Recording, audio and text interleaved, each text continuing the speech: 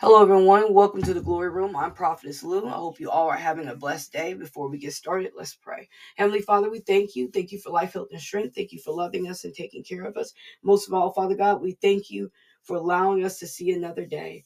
Father God, we ask you to help us to get through this day. And as we read your word, as we read this devotional, Father God, help us to apply it to our lives. Father God, bless the ones that are reading it and bless the ones that are listening to it. In Jesus' mighty name, amen. So today's key verse is Leviticus 10 and 1. Aaron's sons, Nadab and Abihu, put coals of fire in their incense burners and sprinkled incense over them. In this way, they disobeyed the Lord by burning before him the wrong kind of fire, different than he had commanded. Subject, strange fire. Christian truths, I'm going to say it and pause on each one to give you opportunity to say it if you like. I am obedient. I am holy. I am set apart. I'm on fire for God. The two men in this story names were Nadab and Abihu. They wanted to do things their way and not God's way. They decided to use the fire they created instead of how the laws were written. We can think we are doing the right thing, and the Holy Spirit is saying to us, we must not do things our way and expect God's hand to move over our life. This week, we talked about obedience. We talked about following God in our own ways, and this is precisely what these two men did. Leviticus 16 and 2. And he shall take censers full of coal and fire from the altar before the Lord, and 2 handfuls of sweet incense, beaten small, and shall bring it inside the veil. We have to understand no matter how good and well intended an ideal is, if it's not what God asks us to do, if it's not in his plans, we can't do it. We as children of God must start listening to the Holy Spirit and allowing him to lead us. In Leviticus 9 and 24, fire blazed forth from the Lord's presence and consumed the burnt offering and the fat on the altar. When the people saw this, they shouted with joy and fell face down on the ground. It shows us here that the presence of God was heavy in the camp. Everyone was amazed at God. They were joyful and fearful. They knew God's presence was before them. And this was right before Nadab and Abihu did what they wanted to do.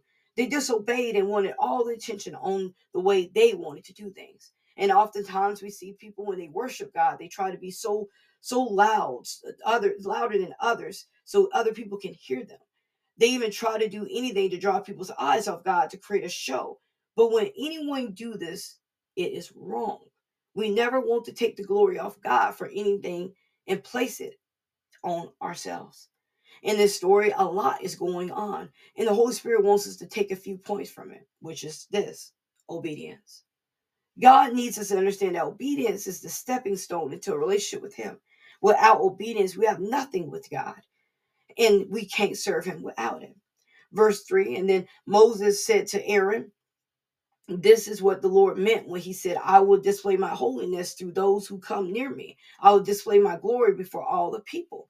When we come before God in his presence, we must come in holiness. We must come in a way that's not disrespectful to the Spirit of God. That's why we must come with a contrite heart, not a heart trying to make God do what we want, but a heart of obedience and humility. A lot of times our heart isn't in the right place. Our mind is on gaining and not growing. We can't gain anything when we are constantly looking to gain by asking God for a bunch of things. Deuteronomy 28 and 1 says, if you fully obey the Lord your God and carefully follow all his commands, I give you today, the Lord your God will set you high above all the nations on earth. It says it here, we must fully obey God and carefully follow his commands. The two men in the story didn't follow it. They thought using any fire could still be holy and could still be considered righteous. That's like us today. We think we can still do what we want and say what we want and give God half. It's still considered righteous. Sin is sin.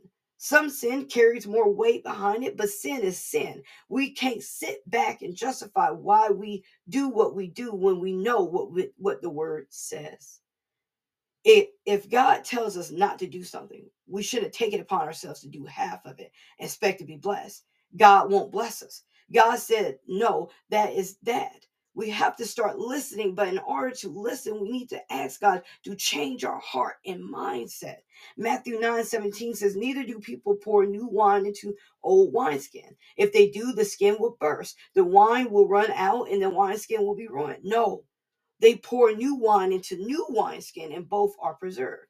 It tells us here, God isn't going to pour his fresh anointing into a dirty vessel. As long as we're going to act and be dirty vessels and do the things of old, he won't. But the moment we are obedient, we dismiss our old ways and hold on to God, he will pour into us wisdom.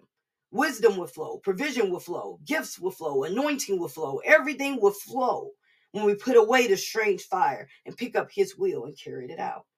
Today, if you're doing things out of God's will, if you're still ignoring the commands, if you're still ignoring his voice, stop today. This week, that's what the Holy Spirit is speaking into his people. Be ye transformed, not conformed, but be different and submit to me. This is what he is saying right now. Obedience is what he is seeking. Can you do that? Prayer. Heavenly Father, we thank you for today. We ask you to forgive us of our sins. We ask you to direct us and give us strength. We ask you to direct us and change and use us. Change us today. Father, this week we talked about obedience. We want to obey you in every way. We want to change what we are doing. No more shortcuts, no more strange fires and sins. We want to hear your voice when you speak to us. Lord, help us to hear you. Please help us to change. Lord, we want to be better and do your will. Help us to do what you desire. Lord, thank you for the provision. Thank you for the blessings. In Jesus' mighty name, amen.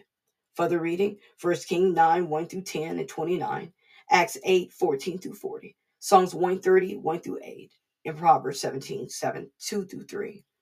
This ends strange fires. I pray you all have a blessed day. Remember, Jesus loves you. I love you too. Remember to click the like, subscribe, or follow button, whatever platform you're on. Have a blessed day. Thank you for listening.